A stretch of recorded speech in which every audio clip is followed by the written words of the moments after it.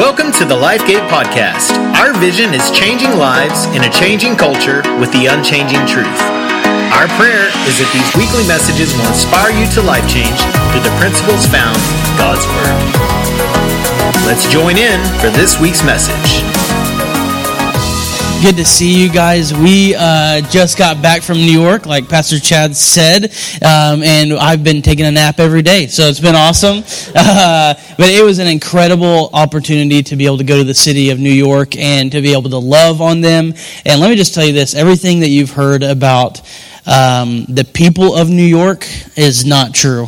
Man, our eyes have just really been opened. What is true is the intensity of the city. Now, the city is intense, but the people are just awesome. I'm telling you. It was like we brought the Southern hospitality with us to New York, and it was incredible. The people there were just wonderful. And this time last week, which is crazy to think about, it feels like a couple days ago, I was preaching in the Bronx, and God just did some amazing things. And so what's really cool now is that I get to be with my church family here at LifeGate, and there's nothing better than that. I love getting to be here. I love getting to have an audience of adults, which is really cool. I love my students, guys. I love you guys. But I love being able to speak to adults just so that you get to hear my heart as well. It's important that you get to hear my passion in my heart for ministry and what God is doing here at LifeGate. And so thanks, Pastor Chad, for letting me have the opportunity this morning. We are in Ephesians chapter 6. If you've been trying to keep up, Pastor Chad and I do know how to count. We'll be at chapter 5 next week. And so we did 4 last week, 6 this week, and then 5. Pastor Chad and I were talking about it. He wanted me to speak at one of the weeks, and he just felt like he had something really solid for chapter 5, and he's like, I have to do it. God's got something. Man, after I read chapter 5, I was like, you can have it. So it just strap in, people. So it's going to be good. And so, but this week I'm sharing from chapter 6. So if you've already turned there, awesome. If you haven't, you can go ahead and go to chapter 6. At the very beginning of chapter 6, starting in just verse 1, some of you guys are probably getting excited, parents. It says, "Children, obey your parents in the Lord, for this is right." I'm not speaking on that today, so I'm sorry. Somebody's like, dang it, I thought the youth pastor was going to tell my kids to listen to me. It's not that I don't disagree, it's just not the topic I'm on today. I'm going to skip to verse 10, and we're going to go through verse 20. Really, really powerful part of the Bible that I think gets memorized a lot, but overlooked often. We kind of have like this, like the whole armor of God. We know about it. We've memorized it. We know what they are, but I think for us to really sit down and develop it, we just don't do that very often. So I'm going to attempt to do that in 23 minutes and 37 seconds. And so I'm going to have to go really fast because I was telling Pastor Chad between services, it's so crazy as you go through these 6 areas, you could spend an entire message just on one. I mean, I could sit here and talk for 45 minutes about one, but what I want you to do today, it's not that I want you to deeply understand every single part of it, but what I want today is for you just to take kind of a quick evaluation of the whole armor of God that He's given us.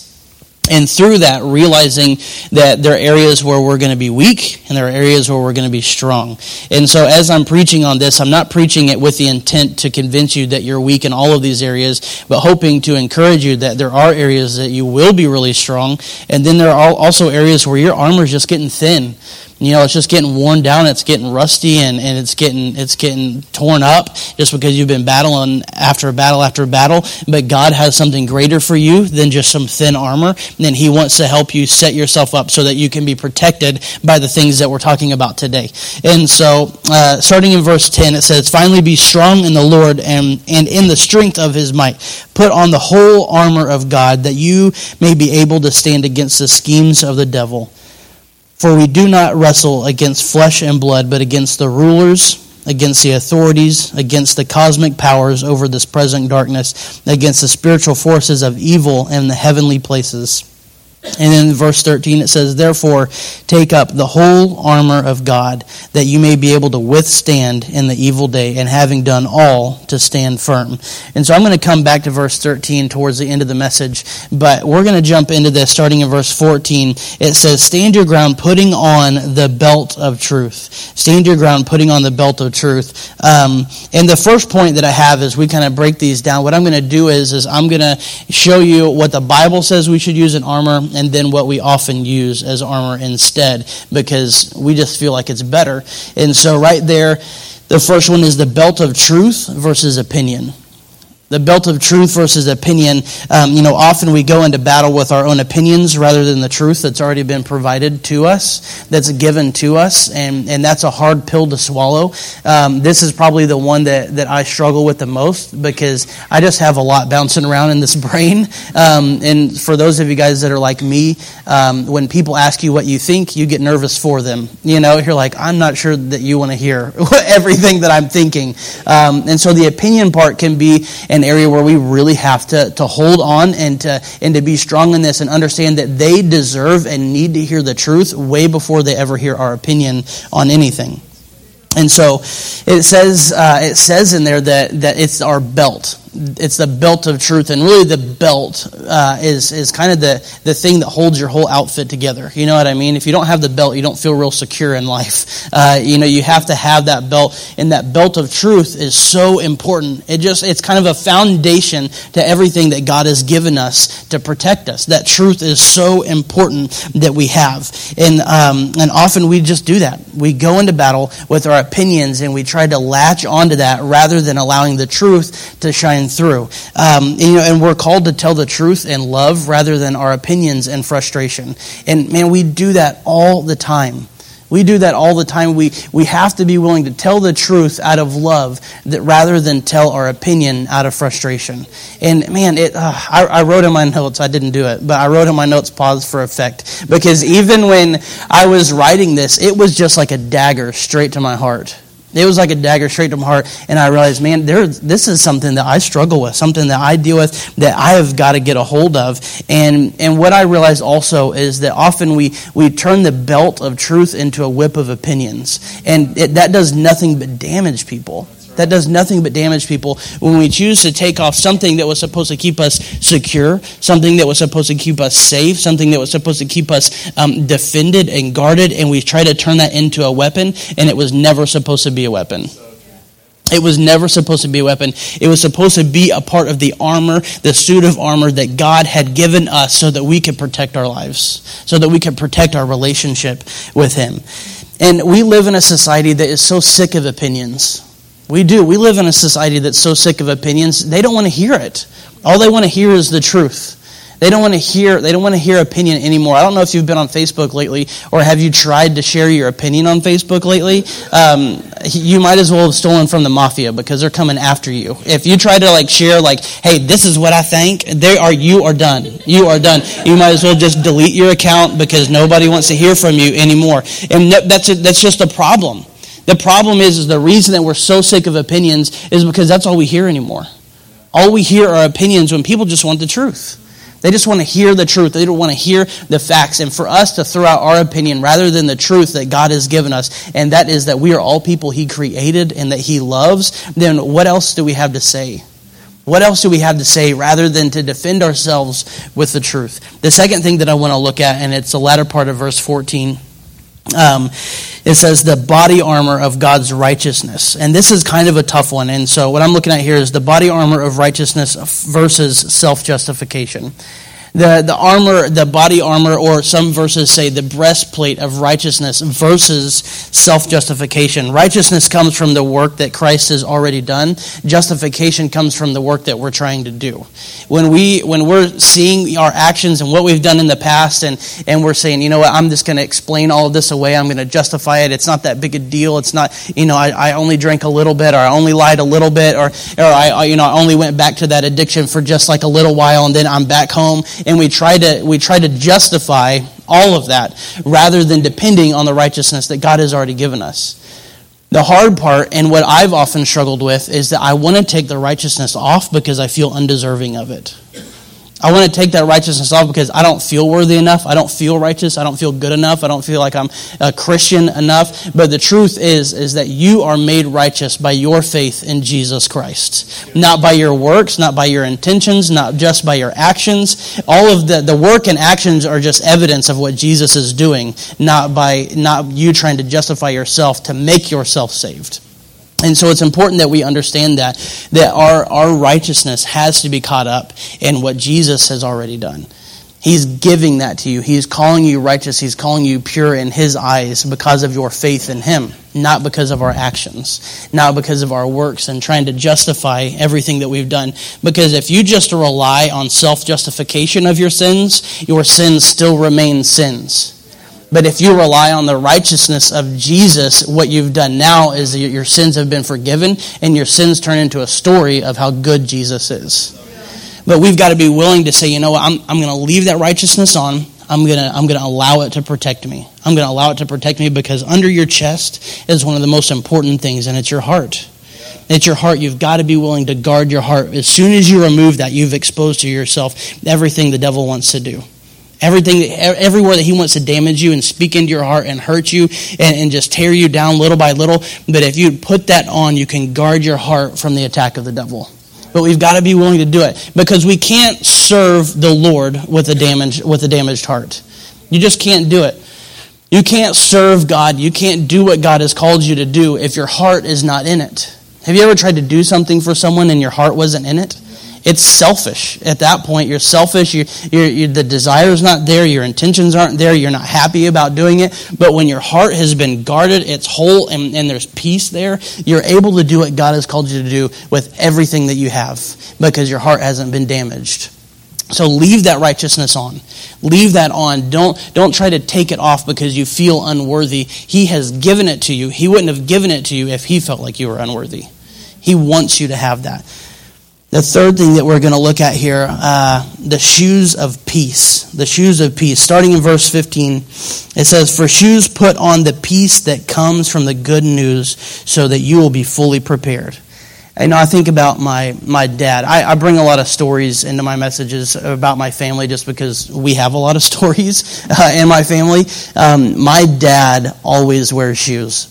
Always. Is anybody else's dad like that? He just always got his shoes on. Most people have rules against having shoes in their house. My dad would come home from work. He's a pastor, so he'd take his dress shoes off. He'd sit down in his recliner, and he'd put his tennis shoes on.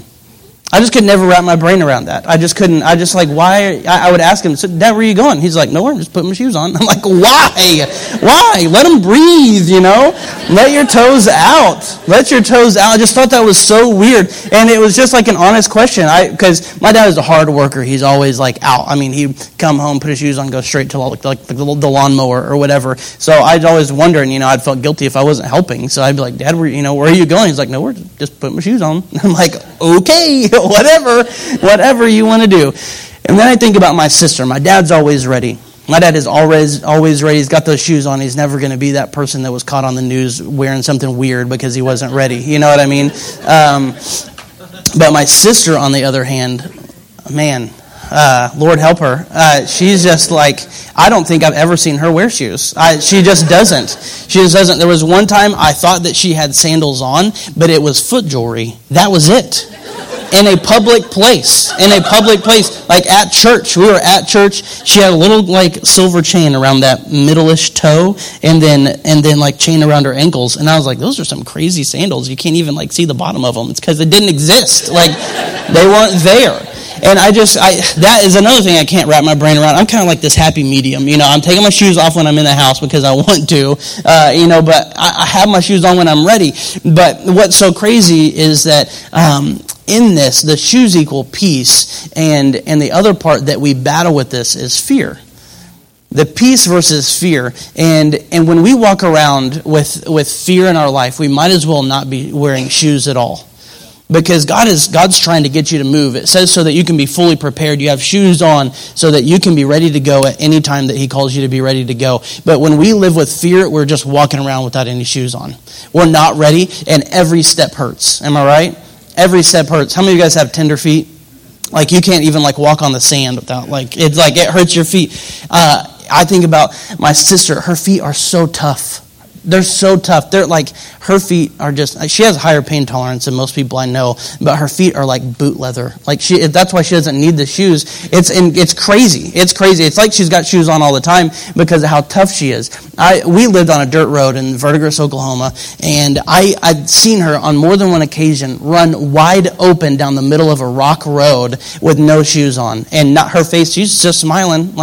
There's no pain. There's no pain there. It's just worn completely off. And then I can remember another time, Caleb's going to laugh, but she really wanted this treadmill that was at my grandma's house, which is right down the street, or down the dirt road, probably like 100 yards or so. She went over barefooted, grabbed that treadmill by herself, no vehicle, and dragged it all the way back to the house.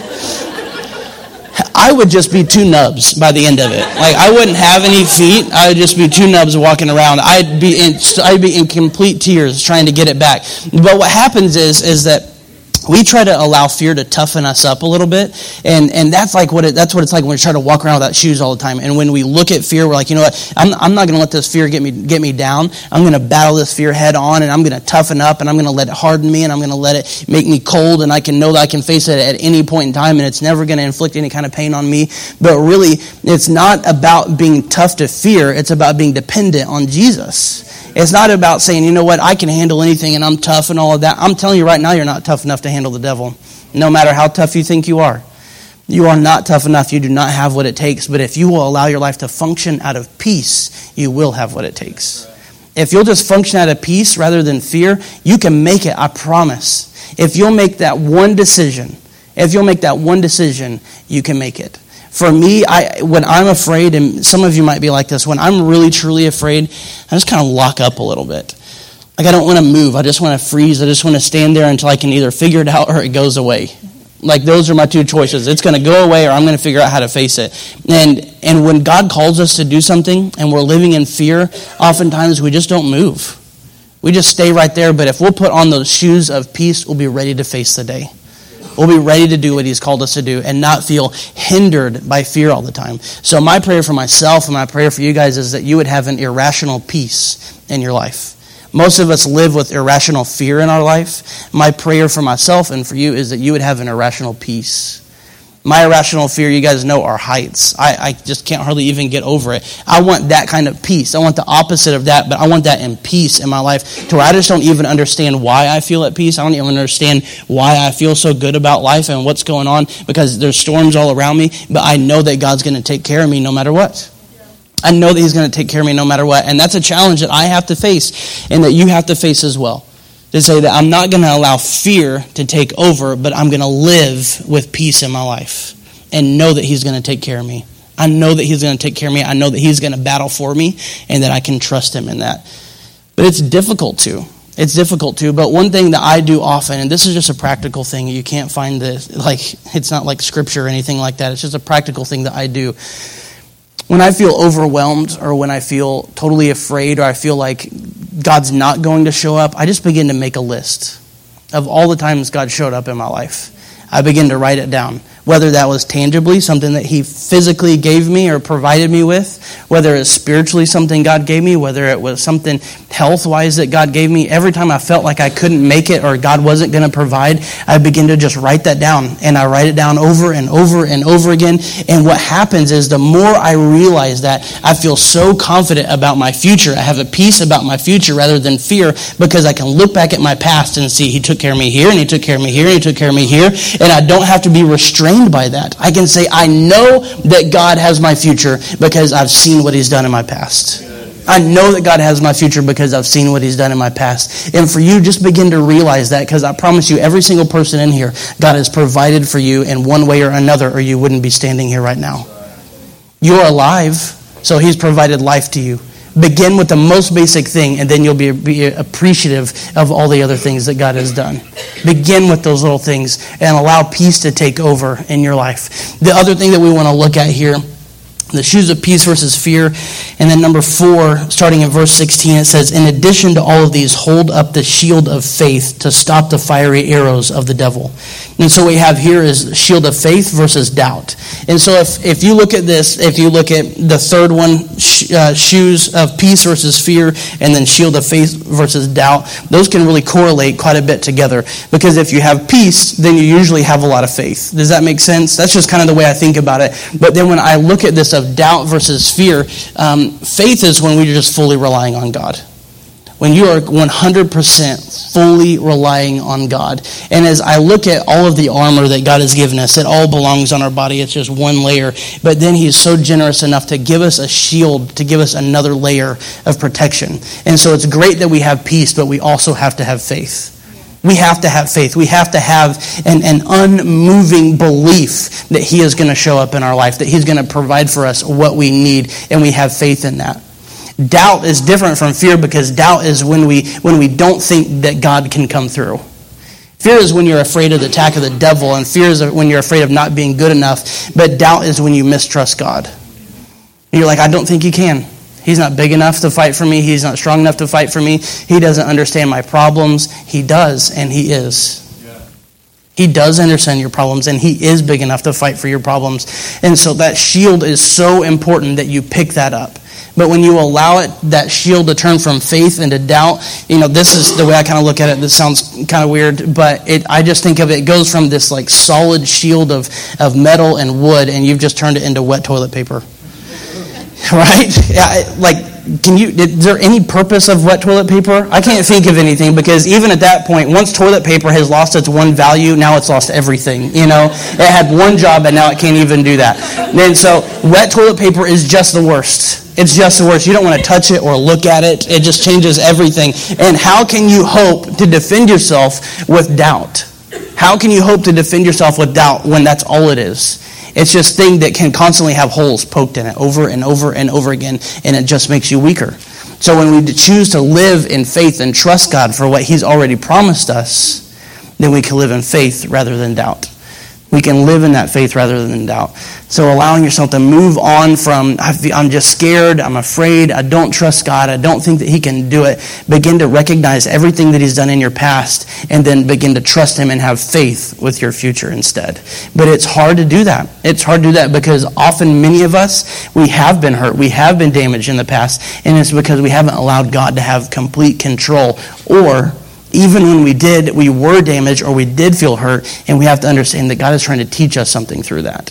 He's trying to teach us something through that hurt, through that pain. He's trying to help us. Next, what we want to look at, number 5, starting in verse 17, it says, put on salvation as your helmet. The helmet may be the most important part of your armor. If the helmet is left off, then you might as well not have anything else on. If you don't have a helmet, then everything else just might as well be as exposed as it gets. Because if you don't have a helmet on, you've left something incredibly vital wide open. Yeah. Wide open. In verse 13, I told you I was going to go back to it. If you look at verse 13 again, it says, therefore take up the whole armor of God. Take up the whole armor of God. But what we do more often than not is that we make up the whole armor of God. He hasn't asked you to make the armor. He's asked you to take what's already been given to you. And what has already been given to you is salvation. But more often than not, we try to work for our relationship with God. We try to work our way into heaven. We try to work for our salvation. So here we are trying to construct our own way to protect ourselves, our own helmet to wear, when he's saying, just take what I've already given you. Take what I've already given you. I've already given you my son. He died on the cross for your sins. He rose from the grave 3 days later so that you could have a relationship with him. He died for your sins. All of that has already been taken care of. You have salvation as your helmet, so take it and quit trying to make it your own. Quit trying to make it your own. We've got to be willing to protect our head with the salvation that God has already given us.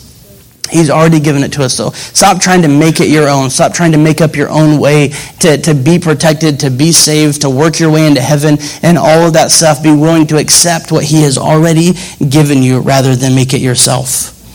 The sixth thing and the last one is the sword of the Spirit. Verse 17, it says, and take the sword of the Spirit, which is the word of God. Which is the word of God. And what we want to look at here is the sword of the Spirit versus experience. Versus experience. When it comes to defending ourselves in our faith, it says to use the word of God. It never says to solely rely on our experiences. But what we like to do so often is that when we're defending ourselves, we give them our why instead of the Bible's why. We give them our reasons rather than the Bible's reasons to defend ourselves. Nowhere in this entire list does it give us anything other than the Word of God to defend ourselves. But we try to use so many other things. We try to wield so many other things to defend ourselves, whether it's our experiences or our opinion or whatever that is. We try to use all of that as a weapon when none of it was designed to be a weapon. The only thing that was designed to defend us was the Word of God. That's it. Just the Word of God. And so rather when someone comes to you and they're asking you all these whys, why do you do this, or why do you how come you don't hang out with us, or why did you split from us, or why are you acting this way, and why did you become a Christian, why do you feel so joyful, why don't you believe what I believe, and we begin to do this battle. Instead of giving them your reasons from your experiences, give them what the Bible says. And what's even greater and what's so awesome about our God is that he gives us these experiences so that we can pair them with the Word of God. So that we can say, yeah, look at everything I did in the past. Look at all the times I messed up, and yeah, it was wrong. It wasn't the right thing to do, and these are all of my experiences, but by the Word of God and his salvation, I was saved. I was saved, so this is my story. So tell them your experiences, but back it up with the Word of God, not just your opinion. But so often we try to do that. We just want to explain things, we want to share our experiences, and we never give God the credit. We never give God the credit. But if we'd be willing to do that, it builds his kingdom so much more, and it completely defends us. I don't know too many people that can argue with that. I just don't. They can try and try and try, but the more you begin to share your experiences paired with what the Word of God says, backed up by the Word of God, you're bulletproof. You're bulletproof at that point. So if you would just be willing to say, yes, this is my story. Yes, this is my life. Yes, I've messed up, but God is good. God is good, and he has given me his word so that I can repair my life and so that I can be better on the other side. As we wrap up here in verse 18, it says, pray in the Spirit at all times and on every occasion. So it's already given us everything. It's given us our whole suit of armor, everything to defend ourselves, everything to protect ourselves. And it continues on. It says, pray in the Spirit at all times and on every occasion. Stay alert and be persistent in your prayers for all believers everywhere. At the end where it says, pray at all times and on every occasion, what this is trying to communicate with through prayer, who are you talking to? You're talking to the commander. You're talking to the person that's telling you how to use the armor. You're talking to him. You're talking to him. You're in communication with the commander when you're in prayer at all times. When it says on every occasion, and then it says stay alert and be persistent. This whole armor that he's given us does no good if we're not aware of the battle that's happening around us. If we're not alert to what's happening around us, then the armor does no good. It doesn't help us in any way if we're not aware of what's happening. And then what I love and what I'll end with, and this is kind of a hard one too. Stay alert and be persistent in your prayers for all believers everywhere. When we hear that this is our armor that God has given us, we think, great, now I can defend myself. But what he's saying here is beyond that. This is for all believers everywhere. So the armor that you've been given is not just for you to defend yourself. It's so that you can stand in the gap between someone else and the devil as well. So that you can stand there in defense of somebody else. It's really easy when the pastor stands up on the stage and says, Jesus loves you. We can receive that really easy. But when we say Jesus loves us, it's harder for us to receive because we're like, well, I don't understand. How can, what does that mean that he loves us? Because you should have seen what that person did last weekend. I don't think that God really loves all of them, but the truth is that he has created them just like he's created you, and he's given them armor just like he's given you, and now you need to stand up and be willing to fight for that person that is struggling. To pray for them, to battle with them, to battle for them, even when they can't. We've got to stop being the army that damages our wounded even though they're already hurt. We've got to be willing to bring them back in and to love on them, to pray with them, and be persistent with it. Every single person that God has created. Every person that has become a believer through their faith in Jesus Christ, we are called to stand and to fight for. No matter what this weekend looked for them, no matter what's happening in their relationships, no matter what's happening at work, what's happening with their spouse, what's happening with their family, God has called us to stand up for them, not just ourselves.